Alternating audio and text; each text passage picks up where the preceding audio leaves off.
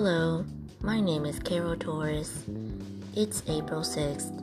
The time is 10:41 p.m. I am here to explain to myself about my family culture that I had to learn about them to what is culture is from my parents. I have discovered about my culture that which is part of my parents. Let's get started.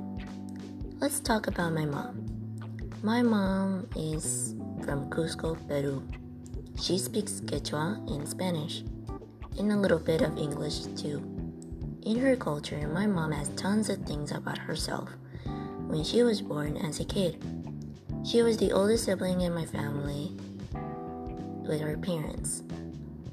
And she always having fun with herself and with her memorable dad that she remembers all day when she tells me about herself what she did. In Peru, there's a ton of places that you can go to. In some food restaurants that are very delicious. I've been there before since I was a kid, and then now, I already know my mom's culture from it. And I have my family members there. It's a family generation for my mom's part. It was fun and enjoyable to have my mom to be there with me. Let's talk about my dad. My dad is from Matamoros, Mexico. He's the youngest sibling of the family, and he also speaks Spanish and English. My dad's culture is the biggest place that you see about Mexico, that everyone goes there to a visitor to stay with a family. I have cousins there, and they speak Spanish too, but a little different than here in Texas. In my dad's part, I had to learn about my grandma's side. I just learned about food and places about my dad's past. In Mexico, it's a popular place that I know.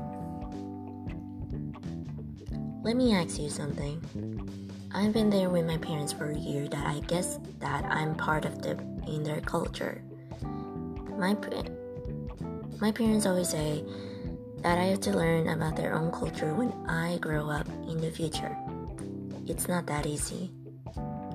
But unless I have to care about them, in my mom's country, she speaks Quechua and Spanish. I understand what it means to have a culture with my family to have like this. I'm part Peruvian, Mexican, and also American. I am the luckiest girl in the world that made the world very happy.